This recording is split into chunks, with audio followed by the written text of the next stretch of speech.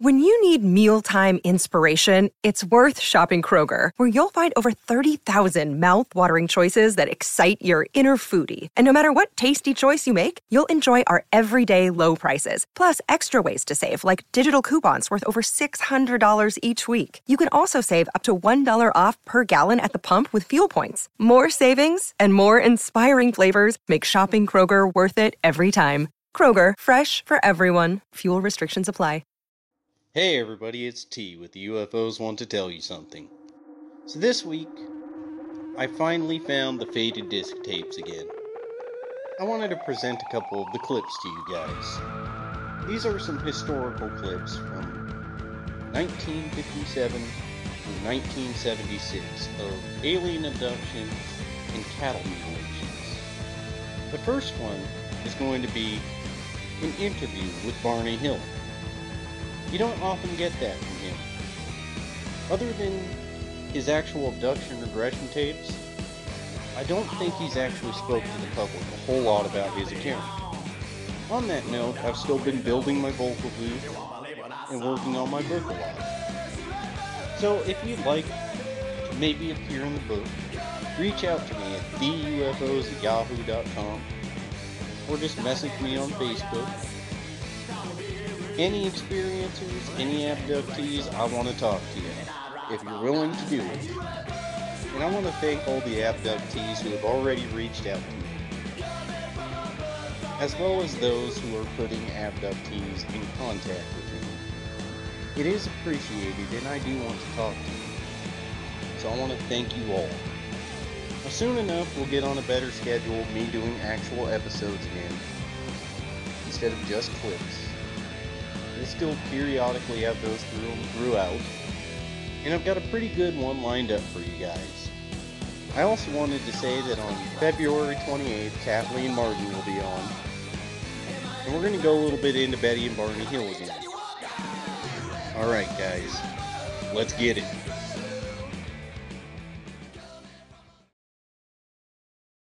Alright, Mr. Hill, in New Hampshire, could you give us the story of that sighting? Well, this happened in 1961, Tuesday the 19th of September.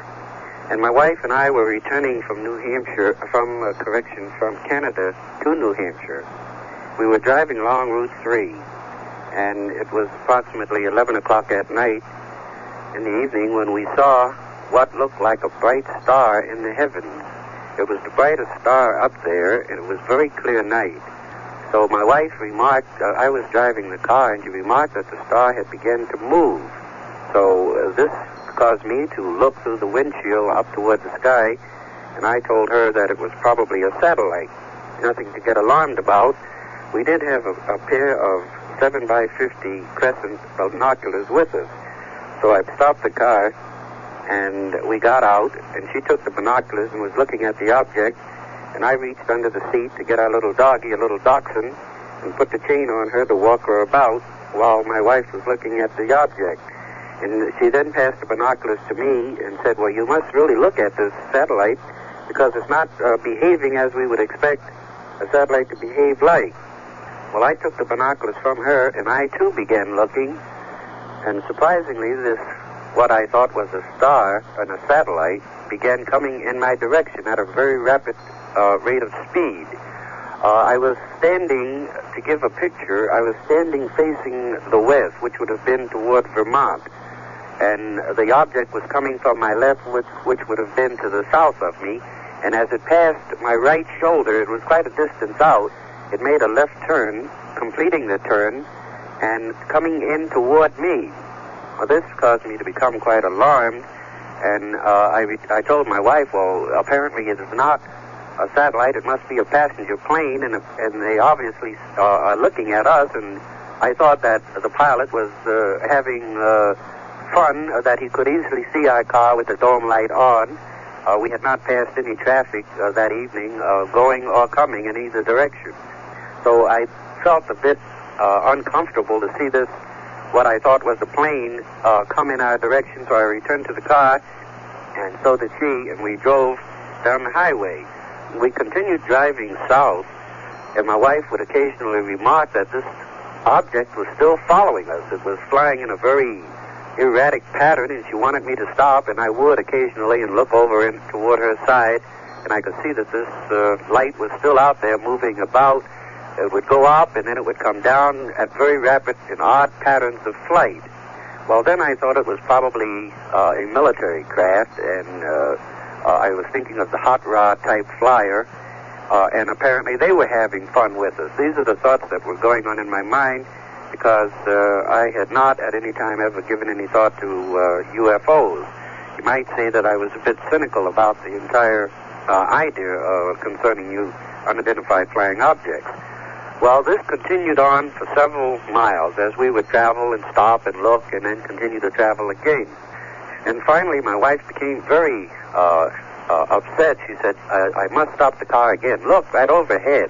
And I looked through the windshield off to the right on the passenger side of the car, and this object now was very extremely close, and it was moving backwards.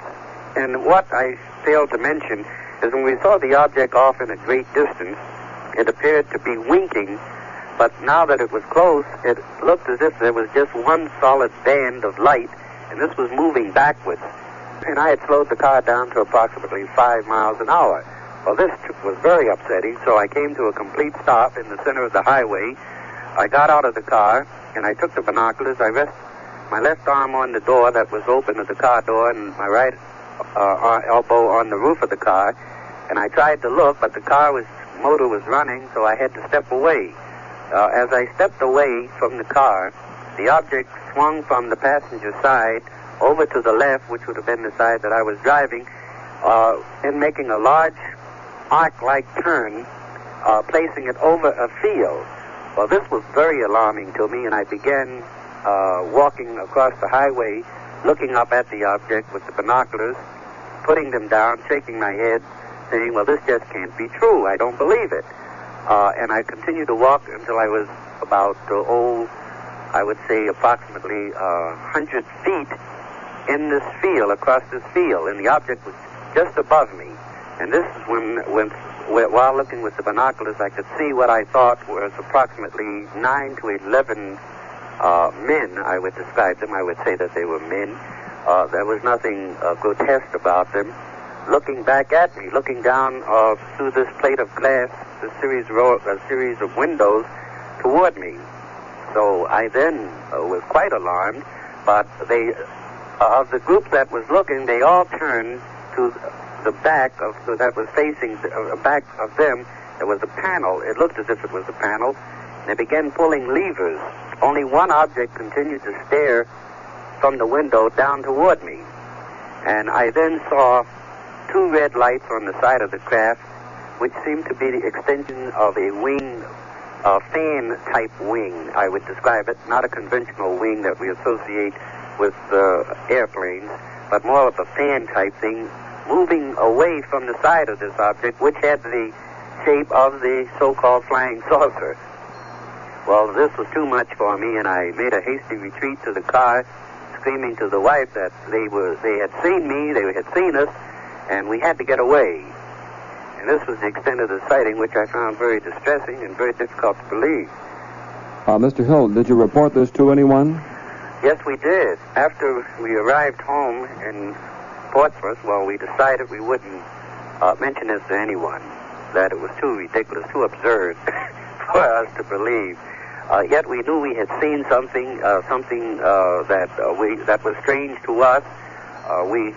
I suppose we can both tell what a plane looked like, and I failed to mention that there was the absence of any sound. There was absolutely no sound associated with this object.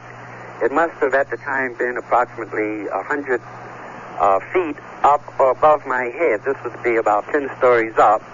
The size of it was about approximately, if you were looking at a large military plane or at any commercial airliner, from tail to head, this is the size of it as the series of windows were around it. This is how huge it was. When we arrived in Portsmouth, we decided not to tell anyone, but my wife decided she would tell her sister. Well, she called her sister, and she said, well, hang up. She was going to call a friend of hers that is a physicist and ask what he knows about these things. So she called us, her sister called us back to tell us that the physicist had suggested that we go out and see if there was any radioactivity around, anything unusual about the car, if we had a compass to take it with us. Well, this was too much for me. I told my wife that as far as I was concerned, I wanted to forget the whole thing. And so she said, well, where's the compass? And I told her, well, I don't know. I put it somewhere. And she said, well, where's the compass? I said, oh, geez, if you're going to keep this up, I'll smash the compass. And she said, well, if you do, I'll go out and buy another one. And so she found the compass. She went out. She came back in to the house very excited and insisted on me going out and looking at her car. We were using her car at the time. Mm-hmm. Well, on the trunk of her car, there were these large, shiny spots about the size of a silver dollar. There must have been approximately 20 of these spots, not in any particular pattern, but just these spots on the trunk. After having traveled the distance we had, the car was quite dusty, but these spots were very, very highly shiny. And wherever she would put the compass near these spots, the compass would spin. But if she placed the compass close to any of the areas where the spots weren't located, surprisingly, the compass then would tilt downward toward the middle of the car. Well, I thought this was a bit unusual because I did try to say, well, and any time you take a compass and place it around any metal, particularly like a car with a battery, it will attract a magnet to it. But the fact that the compass would spin only in the area where the spots was located, I thought was a bit unusual. And then this is when my wife decided, well, we should notify someone, and we thought of notifying the military base located in this area. And briefly, what was their reaction to this? It was curious and interesting. I didn't want any parts of it. I told my wife that she could go ahead and contact them and leave me out of it. But while talking to her, then they asked for me to give my account of it. And this drew me into the conversation, so I also talked to a major, and he then explained to me that the conversation was going to be monitored, and that I was to hold on, and the conversation was not going to take place at this particular military establishment, but elsewhere, but he did not designate where. So I held on for a few minutes, brief minutes, and then another voice came on, telling me to tell all that I had seen and to give an account, a full account and description of this thing that I had seen. And have you heard from them since that time? This was on, well, they called back the following morning about 8:30 or 9 o'clock in the morning. I thought what this officer had to say was very interesting. He did not elaborate on why he said this, but he said he had been up all night working on the description of the wings of this and the two red lights. And that could I give any more information? Well, I had given him all the information I could at the time about it, and that was the extent of the contact we had with the military, with the Air Force. You describe these people or things you saw at the window. To give a description of them? Yes. Yes. Well, there was nothing unusual about them. They did have on what I thought was a black type shiny uniform, similar to the kind you find motorcyclists wearing, the black leather type jackets and whatnot. And the one that I will now, just for identifying purposes, call a leader, well, he had on a military type cap with the visor, while the others did not. And they moved back to the away from the window, while this one with the black leather type uniform, I will say uniform, continued to look down at me. I think you indicated earlier that they were pretty human looking, weren't they? Yes, and you have to consider that looking at anyone in a window 10 stories up with a binocular, the only thing you can discern is that they look human and nothing grotesque about them. Mm-hmm. Hill, this is Wes Fitch. Did you feel there was anything sinister about these people? Did you get that impression? Yes, I did. Only that it was a strange situation, and therefore I have thought of this many times. That is to say, was there anything sinister about them, or was it because of the unusual situation that I was in, magnifying my feelings? I did feel that there was something sinister, strange, unusual about the whole thing. Do you feel that those thoughts had anything to do with that beeping sound that followed your car? I failed to mention that, didn't I? When I returned to the car when we were up in the mountains, when I mentioned to my wife that, oh my God, I said, they are looking at us and they have seen us and they're coming after us. When I returned to the car, there was a series of beeps. These beeps were very peculiar because it was much like a tuning fork being struck and placed against you, a very subtle type vibration. And that's the way the car vibrated. And it was beep, beep, beep, beep, beep, beep, beep, beep, beep, beep. And I said to my wife, my God, what is that? I said, look out the window. They're right overhead. And she looked out of the window, but you couldn't see anything. And later we find out that you couldn't see the sky as well. So apparently the craft had moved overhead over us. Do you think that the metal discs then did have anything to do with that beeping sound? I do, yes. The thing that has continued to be an enigma, a puzzle to me, is that I said, my God, they're going to capture us. And I have never understood why. I cannot understand why I made that remark, only to have the beeping sound. And then 35 miles further south, we were beeped again, and this is the only time my wife and I then began to communicate with one another by saying, well, what was it we saw? This is surprising because that 35-mile period, we did not discuss anything. This is Earl Neff speaking. You didn't have a relaxed feeling at any time, did you? Yes. You did? After I returned to the car and I told my wife they were going to capture us, and she looked out of the window and she said she could not see them, or the object, and then we had the series of beeps. There is just a void, you might say, because we did not, again, mention anything about having seen anything until we were now 35 miles further south, and we saw what we thought was a bright moon. And I said, oh my God, not again. And then we were beeped again, and then from that point, we started talking with one another about, well, what do you think of that? And my wife asked me, well, do you believe in flying saucers now? And I said, oh, don't be silly, of course not. The next one I've got for you guys is Dr. Benjamin Simon on the Betty and Barney Hill incident. You'll hear his thoughts and what he makes of the entire thing. While I disagree with Dr. Benjamin Simon, it's best to have his report of it. Dr. Benjamin Simon was a great hypnotist, and he knew what he was doing. In A Common Sense Approach to UFOs by Betty Hill, she talks about how Dr. Benjamin Simon later on put Barney Hill in a hallucinatory state. That is to say, to show him the difference between a normal regression and one built on fantasy. Interestingly enough, Barney Hill could definitely tell the difference. Now, this whole thing won't be on just Betty and Barney Hill.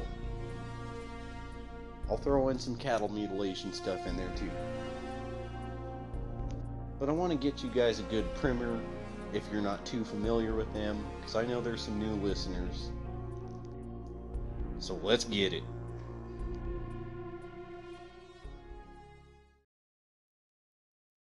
I think everyone in the country has heard about Betty and Barney Hill, about the book Interrupted Journey and the UFO picture that was just on TV the other night. Well, there's a gentleman. His name is Dr. Benjamin Simon. He's a psychiatrist in the Boston area, and he was called on to interview, psychoanalyze, and hypnotize Betty Hill and Barney Hill. So let's switch out to his home and welcome Dr. Simon to our program. Dr. Simon? Yes. Good morning. Thank you very much for staying up this late. I know that you're a daytimer, and I appreciate you staying up this late to come on the air with us. Mm-hmm. Did you take a nap before you were called? No, I just watch TV. Oh.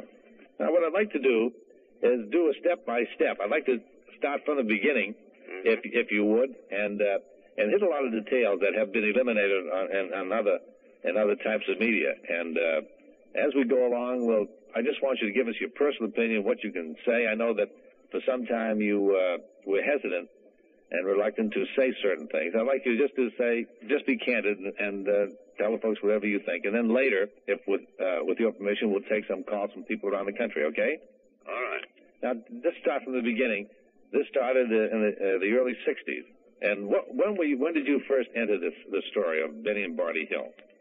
Well, it was in late 63, quite near Christmas time. And I kept an appointment which my secretary had made with a Mr. Barney Hill. When I went into the waiting room, there was a white woman present, too. I thought you might be there for one of my associates. He gave me essential stories that he had been under treatment for about a year with a New Hampshire psychiatrist for marked anxiety, had also symptoms, high blood pressure, and over the year he hadn't gotten very far and was ultimately recommended to me by his psychiatrist. At that time, Betty was there purely as his life companion. Well, they began almost at the beginning with a 6-page report from NICAP, which I had never heard before. It's the National Investigating Committee for Aerial Phenomena. And this is the story of their seeing an unidentified flying object, which was investigated by a NICAP investigator who made this report, had intimated that they were quite honest people and that he believed the story. That story had first come to light during the treatment by his New Hampshire psychiatrist. He felt that this might be of some interest because also there was a feeling on the part of both Barney and Betty that there was something in their lives, 2 hours or so, which seemed to bother them, but for which they could not account. Well, just a blank for it. Well, this is true of both. And then, Barney's symptoms had begun just after they had this supposed sighting. Betty had responded by a series of dreams extending over a week or more of a nightmarish quality. So it seemed that this problem really involved both of them in their experiences, and I undertook to take both into treatment and to use hypnosis to penetrate what appeared to be an amnesic period with very vague background. The only feeling they had was that on coming back on a trip from Canada, they got home about 2 hours later than they should have. And they had no idea what had happened, if anything, during these 2 hours. So that was the beginning, and I must insist that everyone understand that these two people came to me not for an investigation of UFOs or any of the things that later developed. They came to me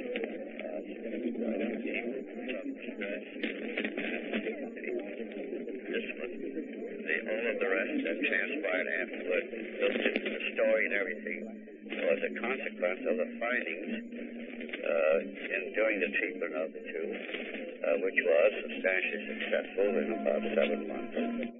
Okay, now would you start with your treatment, and I'd like to know your reaction when you heard their experiences, and how far did they go back? How far did you regress them before they started telling you? Well, I took them back to a starting point of Montreal. They had been to Niagara Falls and were coming home, and Montreal, you might say, was at the top of the journey, if you watch it on a map, coming down to New Hampshire. And there didn't seem to be much before that. I took that as a takeoff point. And simply, under hypnosis, which was quite deep, told them, I took them one at a time, of course, so we begin with Barney, and directed him to tell me everything that happened on that trip, all the feelings he had, all the experiences were to be related, and so on. This would be somewhat different from the written report, which was a written report. Here they were to really act out or relive that trip. Could you tell us now Barney's report? Can you remember clearly Barney's report and then Betty's report? Yeah. Well, I can simplify the whole thing by saying that Barney and Betty gave the same story. And that story was precisely like the story that had been written up by the NICAP investigator. There were no significant differences, in fact, practically no differences between the three. This story they each gave consciously. Remember now, this was spread over quite a bit of time. But I took Barney up to pretty well through it, then followed by Betty. So we came along, we had the various, and what marked the trip, particularly from Barney's point of view, up to the time of the sighting, was a revelation, coming mostly from his unconscious, of the marked anxiety he had in being a black man in a white culture. To me, this is the most important part in the revelations of the feelings of a human being in surroundings which he felt to be inimical to him. And as he made the trip down, they would stop to eat. He would wonder if he was going to be allowed in, or they stopped at a motel or something like that, whether they would accept him because he was a black man. And all of this seems like he had never been expressed.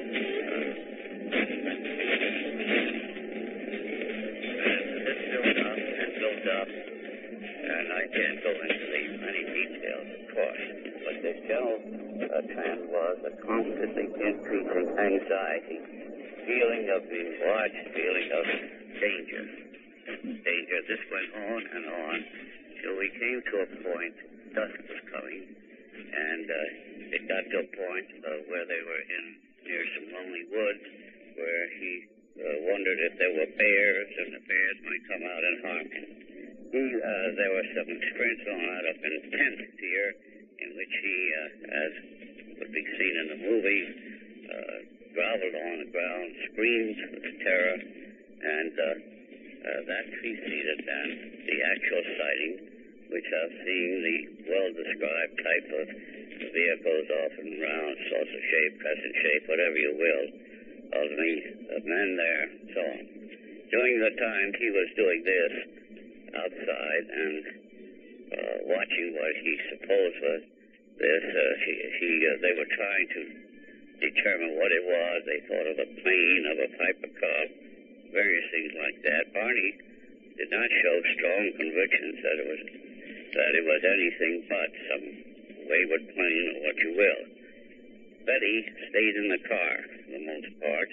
That little dog, Dulcie, was frightened, and Betty began to become anxious. It seemed to me she was much more anxious about Barney out on the road, and sort of walking away and then back to the car than she was about what they saw, though she herself felt that it was some sort of UFO. She had much more conviction on that than Barney. So we went through all of that scene, and in this, both shared exactly alike. We continued on with it. Naturally enough, I was constantly on the alert for what this could mean, whether it was a hallucination or what sort of thing, whether there might be something present, and of course UFO was constantly in the words and in the air, particularly of Betty. So the story had been told to me, and all the information were that they gave exactly the same story. There was no difference, that they both shared the same experience all the way. However, as we went along, I finished Barney on a sort of a note of exaltation. His fears were quieted, and he was feeling better, at least at that time.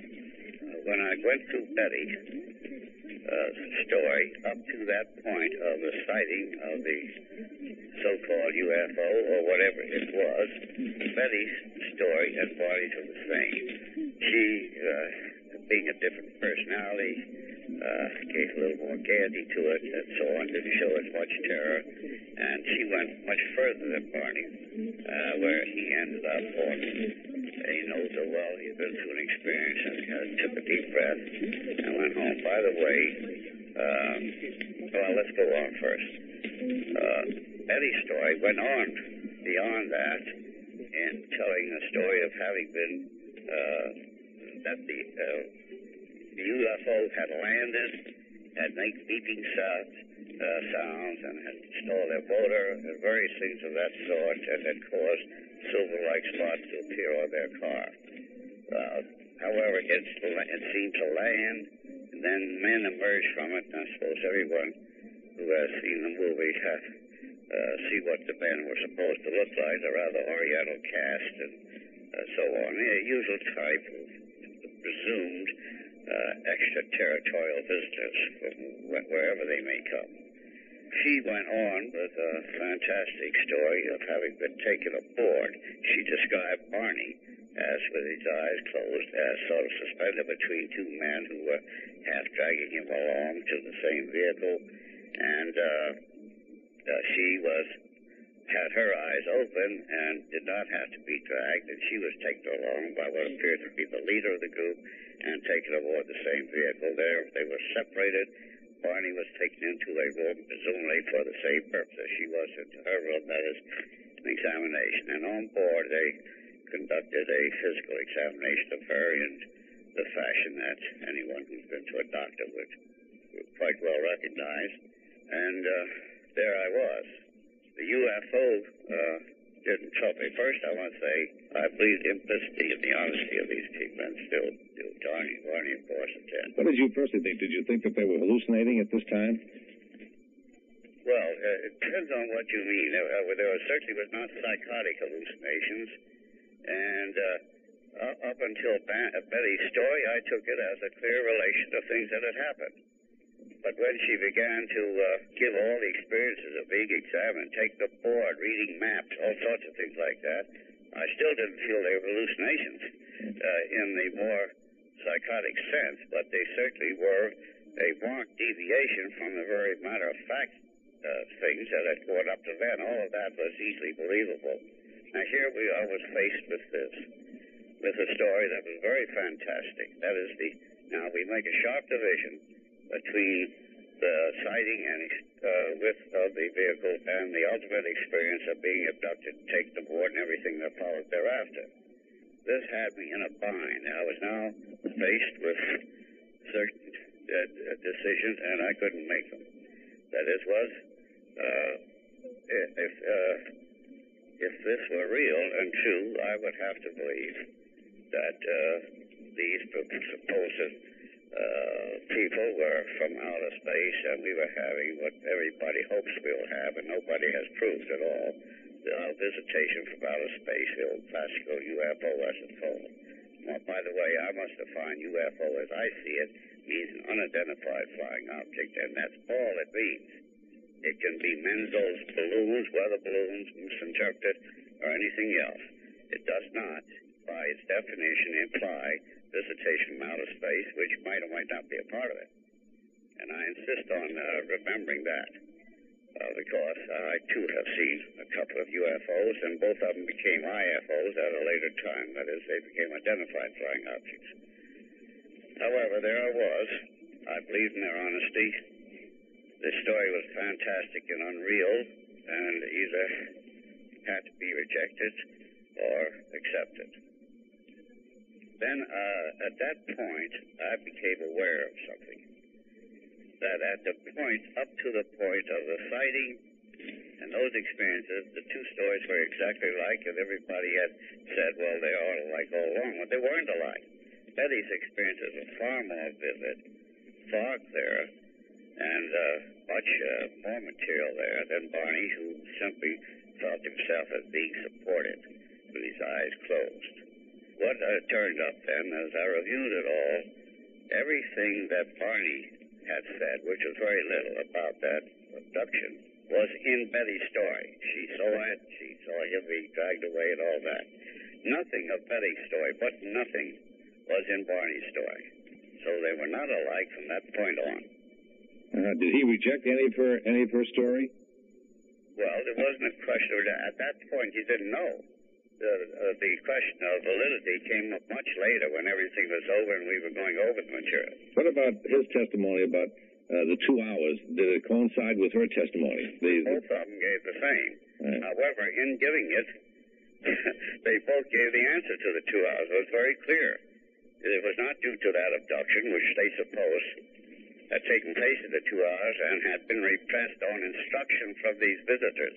I was just wondering if we took two other people and had them experience something for 2 hours, would their testimony be identical, or would they differ? Well, if it was true, they should be identical.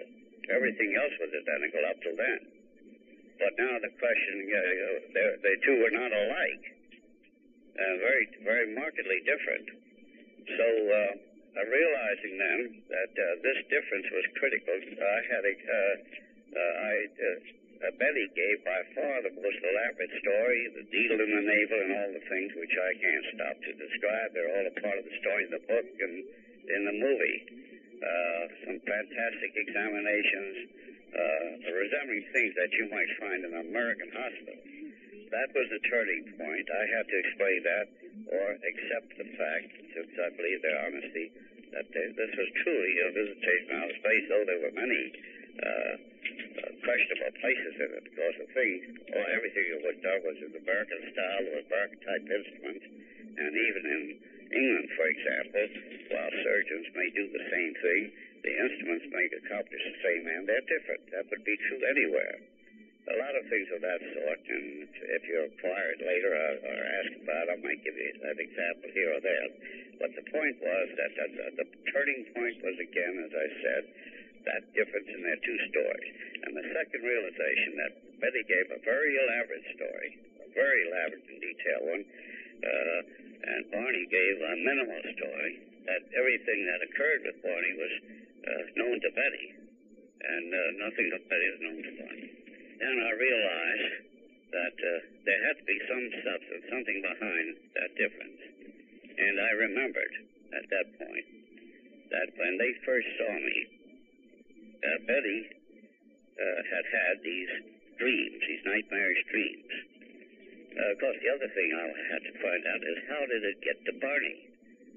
In further investigation, I asked Betty if she had told her dreams to Barney. She said no, he was working nights, so he wasn't home. When I asked Barney if she told him, he said no. Now, there's one thing that is important, that a hypnotized person tells the truth. But you've got to remember, which I remembered later, that he tells it as he sees it, as it seems the truth to him, which may not be the true reality. That doesn't mean he has lied or malingered.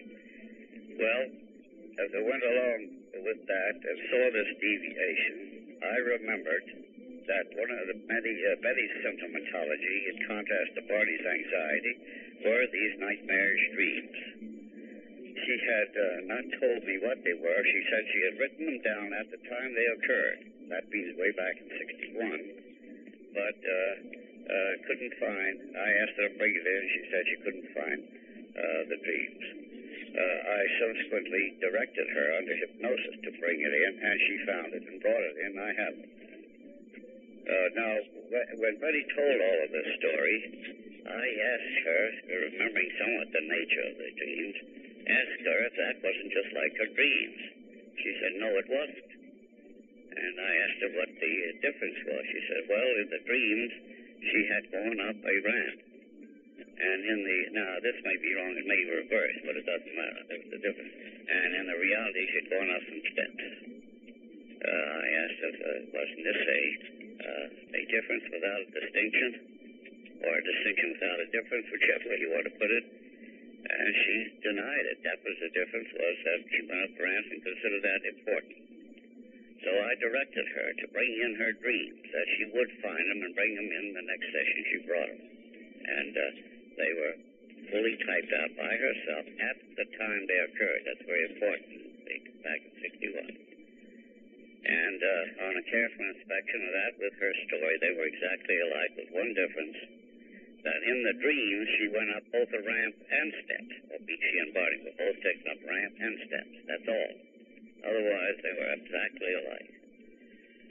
And still she would not accept fully that they were the same.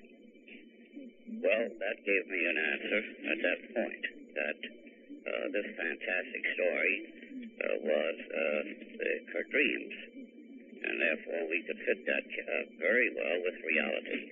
I mean, dreams of that sort are highly admissible, and so I was satisfied. I didn't have to look any further for an explanation. I wouldn't have to accept under our present conditions the existence of visitors from outer space, however they are described, whatever they were. Dr. Simon, we're going to take a break now, and when we come back, I'd like to ask you about the revelation of this constellation of the stars and today's discovery of these stars. And I'd like you to tell us about that, and then later we'll take... At least what it was then. Okay. About today's discovery, they've been mentioned. I'm not impressed. I haven't gone into it. Very good. Okay, let's continue. Dr. Simon? Yes. Okay. Let's continue, if you would, with those. See, I didn't see the motion picture of the TV show. Now, what was the story? And people called last night and asked about the stars that she identified in the early 60s and that none of the astronomers or scientists knew about until recently. Can you tell us that story? Well, I don't know much about that story. That's Betty's story. Oh, yes. And I'm convinced that much they're open to question, and so I haven't bothered because it isn't particularly relevant.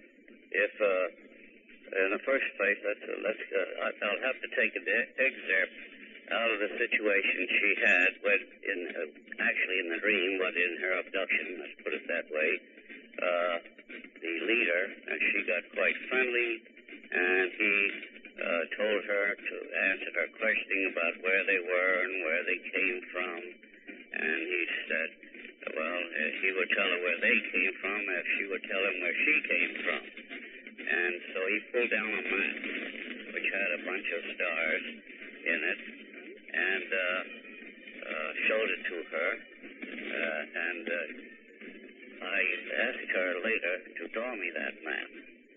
And what she drew was a map with a number of stars in it and a lot of lines, dotted lines and hard lines, one of which she said represented trade routes between the stars in the universe, and the other one represented, trade routes or expeditions.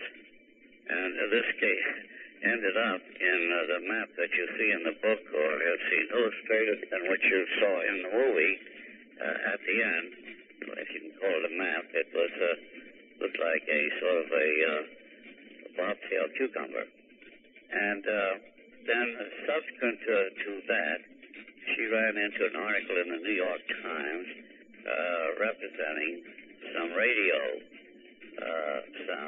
waves coming out of some stars in space, and these were given certain names. The Russians had paid to hear radio sounds from that, and she superimposed that on her map, and to her it seemed that the stars all coincided.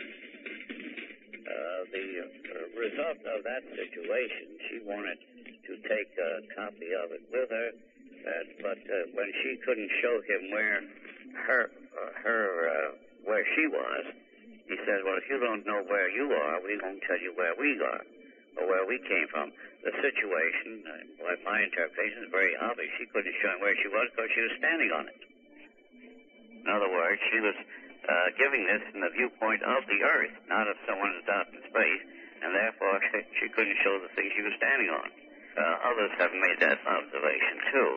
Well, she claims that one of those stars that she put on there has just recently been discovered. If that is true, of course, and if her map is valid, then the only thing she can claim is that she has precognition. I don't know how many of us are willing to accept that. If you don't understand what I mean by precognition, it's sort of foretelling the future.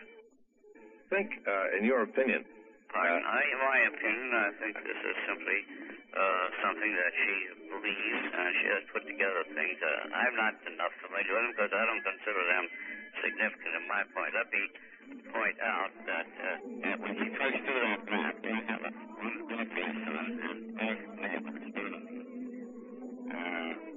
By the way, she said she didn't like me about astronomy, but I found she'd been going to lectures, at least by Harlow Shapley, the great astronomer of Harvard. Well, my my son took one look at that. He said, well, that's the constellation of Pegasus, period. And I let it go at that. At any rate, I say that's not so relevant to the construction that I have about the case, which is entirely a factual and psychological one, and is not proving anything by hindsight. And so I can't make any further comment on that, except she considers that a marked milestone in the proof of her belief, which she says she's sure of, that she was kidnapped and so on. Right. Now, then, having satisfied myself at that point, in the whole step of my study of the case, was how did it get to Barney? Barney denied that she had told him her dreams. She denied that she had told him her dreams. So I took another tack. I said, she denied telling him to her husband. I said, did you tell your dreams to anyone? She says, oh, yes. My supervisor, my sister, when we got to work, we'd come home and have tea together, and I told her my dreams, and this is a very telling one. And she said that it was my supervisor who said, Betty, how do you know these are dreams? How do you know it isn't true? This was planting the seed now that this had to be true. Well, finally, and this rounds it out with a great many gaps that I've just not time to tell, but if they happen to come up in any questions, I'll do my best with them. There's one more thing. By the way, when I say dreams, I was not only referring to the fact she had dreams, that she'd written them down, but the whole structure of the story was that of a dream. There are many contradictions, inconsistencies. They're perfectly all right in dreams. In fact, they're part of the nature of dreams. And so this thing was clearly filled out for me, the concept of the dream, by a lot of inner material. And there remains one more thing. In general, dreams are looked upon as the unfinished business of the day.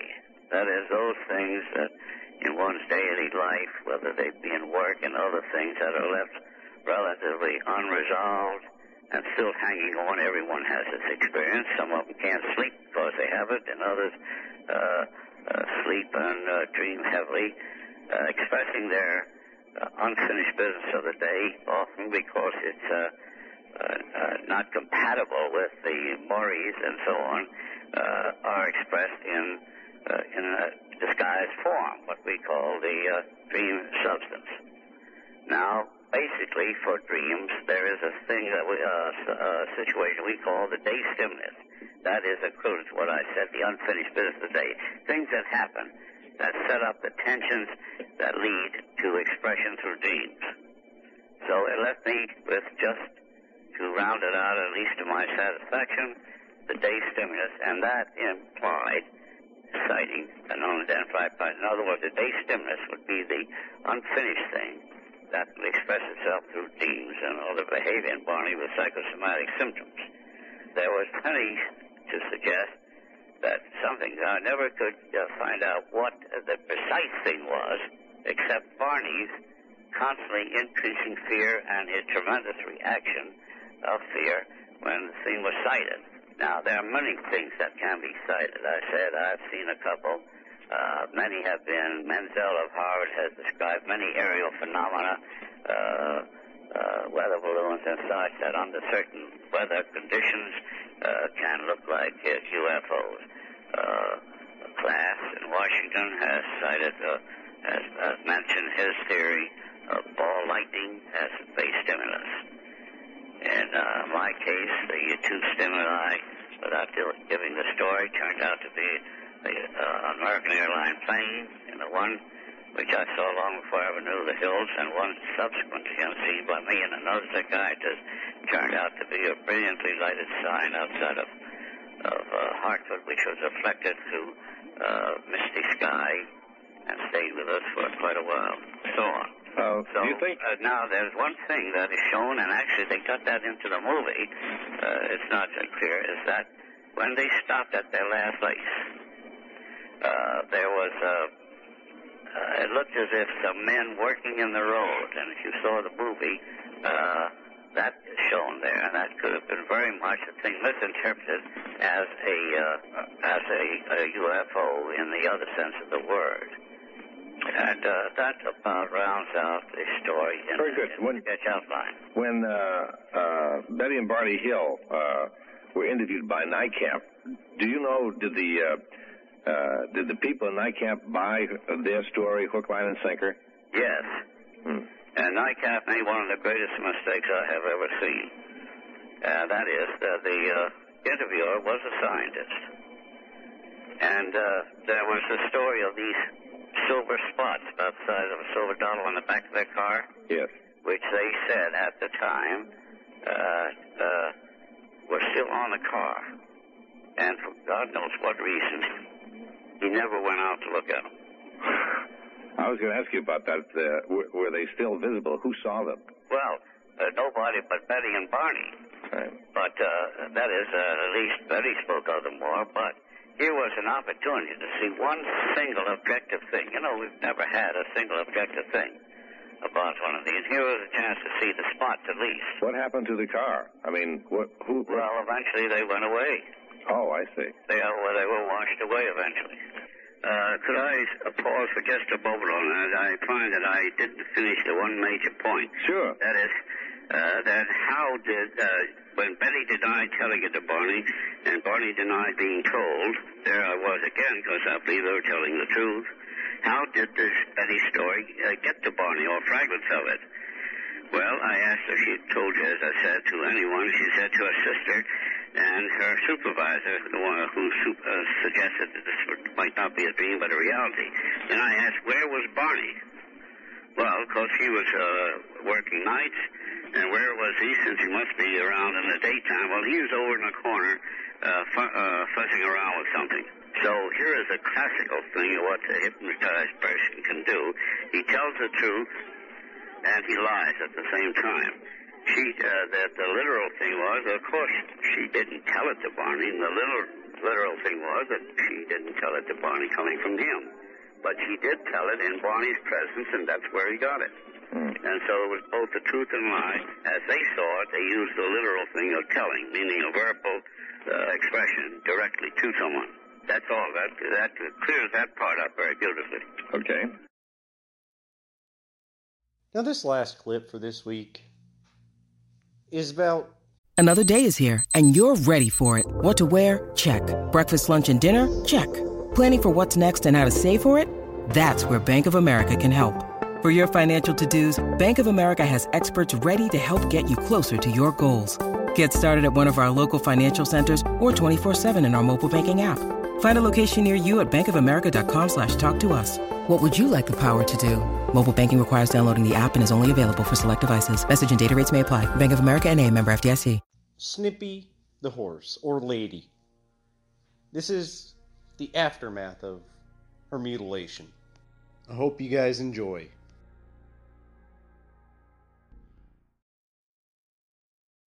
I just wondered, what is the latest news out there about the horse? Well, actually, you heard the veterinarian's report that the government hired to come in here?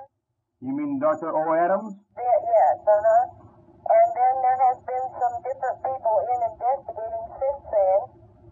And there was, a week ago Sunday, there were some people here from APRO who felt that the hide was as if it had been tanned. But other than that, it's just people who just keep coming to watch, to look at the horse. And Life magazine was just here all afternoon and evening. The lady just left. Well, what about the horse? Still don't have any answer. Is the horse still on the ground? Yes, it's still there. Isn't it putrefied? Well, it never did smell. This is another odd thing about it. It never had the odor of a dead animal. This is something else odd about it. Mrs. Mostly the hide and the hair hasn't slipped like it should have. I mean, it's more like it's been tanned.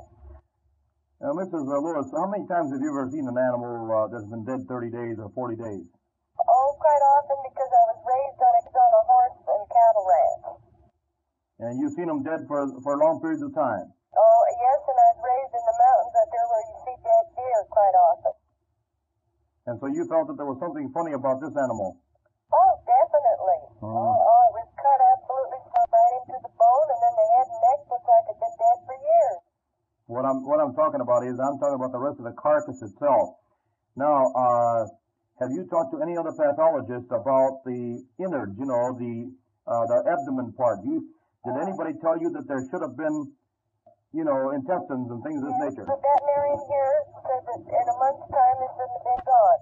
There is a horse out here on the game refuse that the manager and one of the employees found the other day that they know has been dead a year. So they opened and looked, and they said the organs are still recognizable. However, they're dried up and shriveled up to nothing, but they are recognizable in the horse. A year. They've been eaten out by coyotes. They also opened the brain cavity, and there was still substance in there. And they know this horse has been dead a year. Well, this is really something. Yes, I thought it was very interesting, and they were going to take pictures and mail this information to Dr. Condon's office. Now, I haven't talked to them the last few days. I don't know if they've done this, but they were going to. Mrs. Lewis, I found a picture of you in the Sunday Times of New York City. Oh, really? Yes, and you were right next to the horse. And I was just wondering if there's a possibility of getting any pictures that you might have in your possession, even a print. We'll make the negatives out of it, of the horse or of you around it, you know? Things like that. I don't know why we were very foolish. We didn't take any pictures of us at all. We did take pictures of the nightcap team working near the horse. What about the horse itself? And we have several pictures of the horse that the children's teacher has, and I've written for the negatives, and I haven't received them back. But I'm sure they will return them. If you get any kind of photographs or things of that nature, would you send them along to us? We've also written a letter to the Pueblo chieftain for any photographs or any articles that they've written, you know, knowing that you do some writing there yourself. Well, I did, but I've been so busy on the horse deal the last 5 weeks, I haven't been able to do my job at all for it. Have you had any other strange sightings out there? Oh, yes. In the last 3 weeks, people have been calling me with what they're seeing, and we took a correspondent from the newspaper out last Saturday night, and we saw this object on the ground and watched it a while, and object on the ground? Some businessmen had to take the bar pit here about a week ago, or 10 days ago. One was right in the highway outside of town here, and it just keeps going on, you know, these saucer sightings. You saw something, you yourself saw something on the ground? We certainly did. From what distance? About 3, would you say 3 miles? Of light. It was a beam object that swung in an arc, and then it got big and real bright, and then it would go down real little to a little red dot, and it would travel fast. I don't know what it was, but it certainly wasn't natural phenomenon. What about when it was on the ground? What did it look like, and did you have binoculars? We did have binoculars, and well, it would be real bright lighted and get real big, and then it would swing this beam of light in an arc around on both sides. And then there was 2 of them that moved toward each other. They went through this heavy brush where we know there's fences and no roads, and they moved rapidly, sometimes slow. But what they're up to, I don't know. Are there any roads out there in that area? No, not in the area and this is the area below the horse. For some odd reason, that most of the sightings are in that area. Let me ask another question. What about the maggots that were supposedly present in the other horse? Didn't you say something on the order that the maggots on the what's his name? The horses, the Snippy, were dead, and the maggots on the other one were alive? That is correct. I had told the nightcap team when they came, they said, "Wonder why the maggots have died on here." And I said, "Well, they froze. It's been below freezing at night here." But when we went on to the other horse later, they were alive and working very strong. How far away? Knocked that theory in the head. How far away was that? It's about 3 miles southwest of Snippy's body. How about the altitude? About the same? Same altitude. Is there anything else that you might have to say? No, I have heard nothing from any of the tests or analysis, and this I don't understand because they promised NICAP took many pictures and slides of the strange cracks and holes and all this, and they promised to send us a set of the pictures and the results of tests. We have had absolutely nothing out of them, except government put out some reports that were in distinct disagreement with the facts. Which ones would you say those were? I read in an article where they said there were no black markings. Hundreds of people have seen these. When the nightcap people came, they asked the spectators, some of them local people here, to stand on the biggest of the spots near them. We formed a circle, 75 feet across. And when they stood on the smaller spots around the big spot, again it was a circle 15 feet in diameter. Now, why does the government office put out the fact that there were no black spots? These things, I don't understand what they're doing up. Now, wait a minute. Now, you're talking about black spots. I understood the black spots. You mean the whole circle of 75 feet was black? No, southeast of the horse there, about 70 feet from the horse, there were these black smudge marks that looked like car exhaust was shot on the ground. Yes. Oh, some of them were 10 inches, some of them 18 inches across. All round? They were not exactly round, no. They were not, completely. Did they make a circular mark? Did they go around the circle? Well, no, about every few feet. We picked out these bigger black spots. Mm-hmm. Some of them were, 4 to 5 feet apart, some of them a little further. But when people stood on the biggest of these spots all around there, the people formed a circle. Right, 75 feet across. That is correct. Now, why didn't you pick up some of that black material yourself and save it? I have some in my trunk of my car right now. Is there? I sure do. Let me ask you a question. If you went down to the drugstore and got yourself a little vial, or if you had one at home, would you mind sending us some? I will do it. Will you really?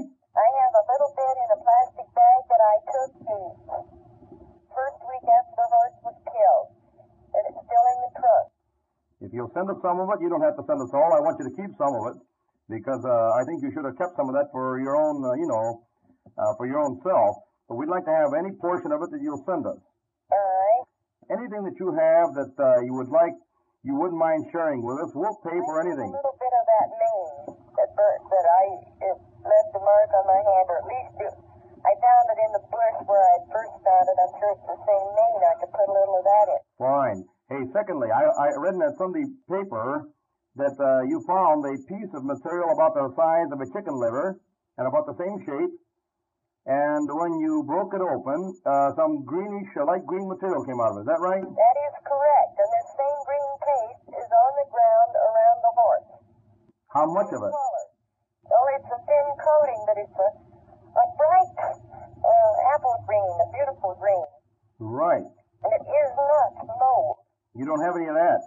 Well, I can get some. I mean, it's still around the horse. Well, we would appreciate anything you can do for us in that respect. And we're doing everything we can to break this mystery as much as we can anyway, and we're willing to help you if you're willing to help us a little bit. I would like to get some of this to someone who would truthfully give me a report on it. I'm sure the government has no intentions of giving out any report. All right, I'll tell you what we do. We intend to do something with it. We'll see what we can do about a chemical analysis. I would like to send you a piece of the hide. There have been some gentlemen look at it and say it is like it has been tanned in a tannery. So I would like to put a piece of hide in. Okay. I'm just wondering, though, if the chemical processes of keeping that animal out there for such a long time in a dead state wouldn't change the hide to a darkness. Well, it isn't dark, but it has a pliability and the hair hasn't split. I see. In other words, it's like you'd had it tanned. Huh. Which a number of people seem to find real strange.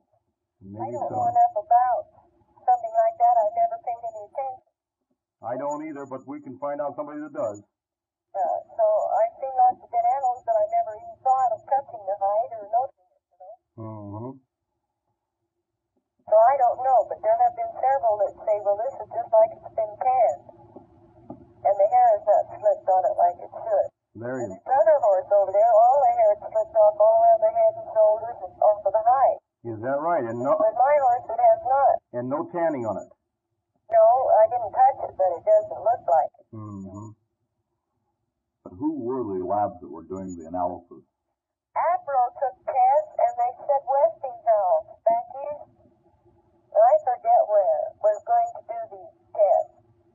And then the NICAP took tests, but they were hired by Condon's office in Boulder, and they said they would have to turn everything over to them. Well, that's This is unfortunate. a liver thing that has the green paste in it.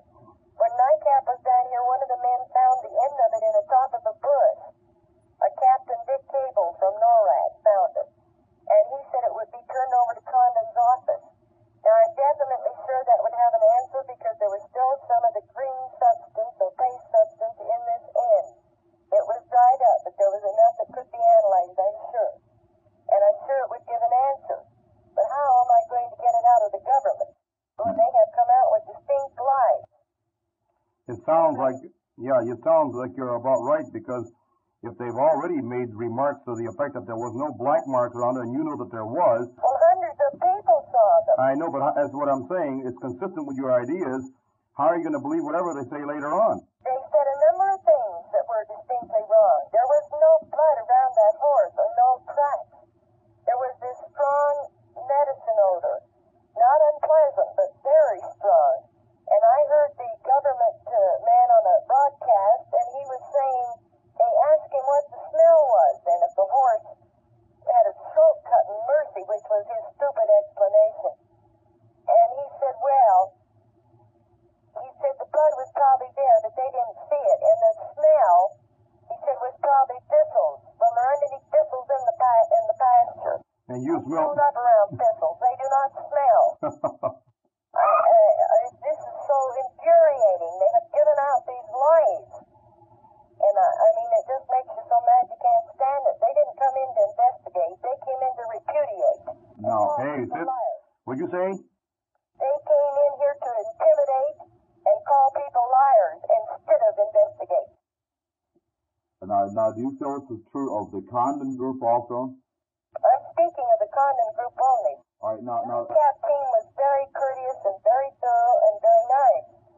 But they were hired by Condon's office. Now, all the information they took back went to Condon's office. Are you under the impression that the NICAP group has surrendered the materials to a Westinghouse laboratory? No, the APRO group said they were sending theirs to Westinghouse laboratory. Do you know who's doing it for NICAP?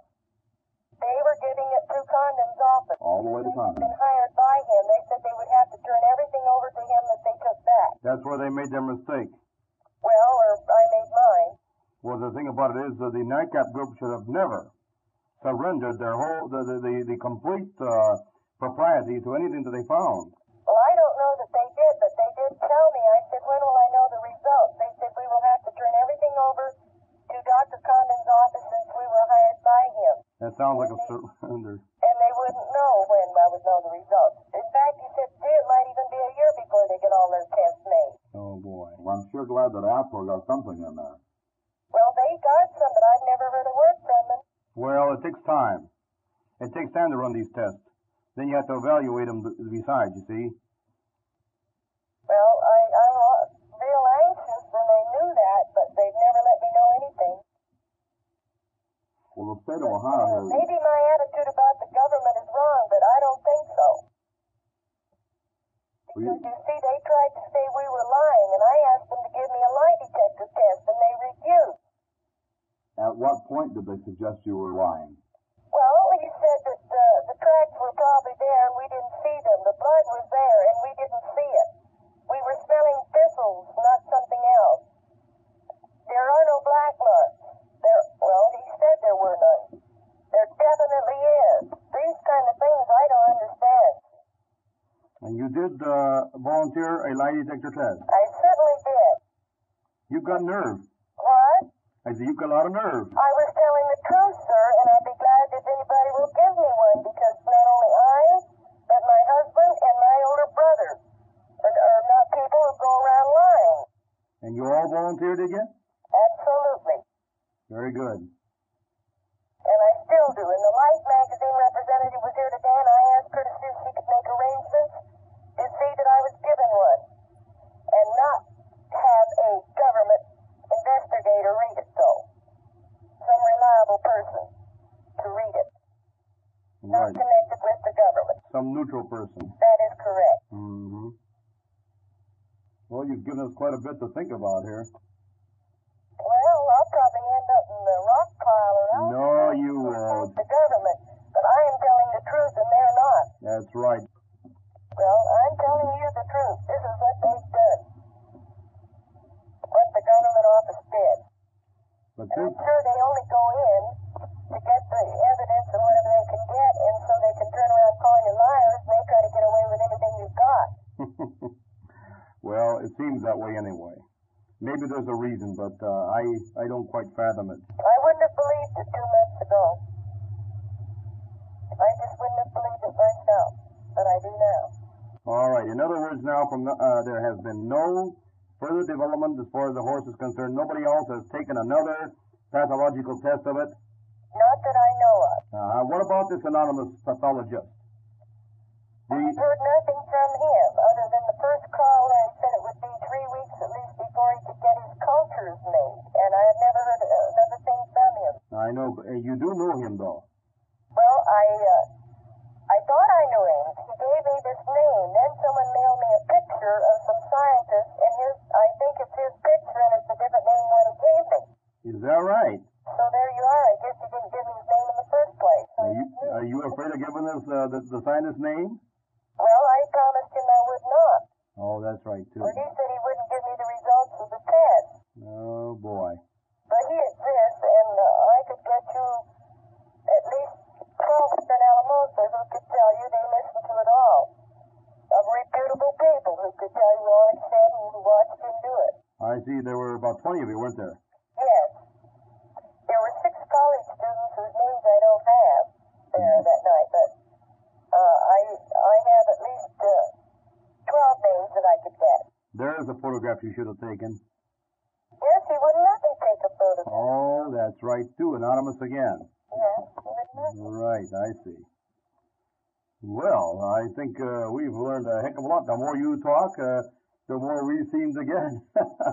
Well, we just haven't learned anything. We're right where we were at the beginning. Yes, I realize. Still going to see the horse. I still receive a lot of calls, a lot of mail that I've been unable to answer at all.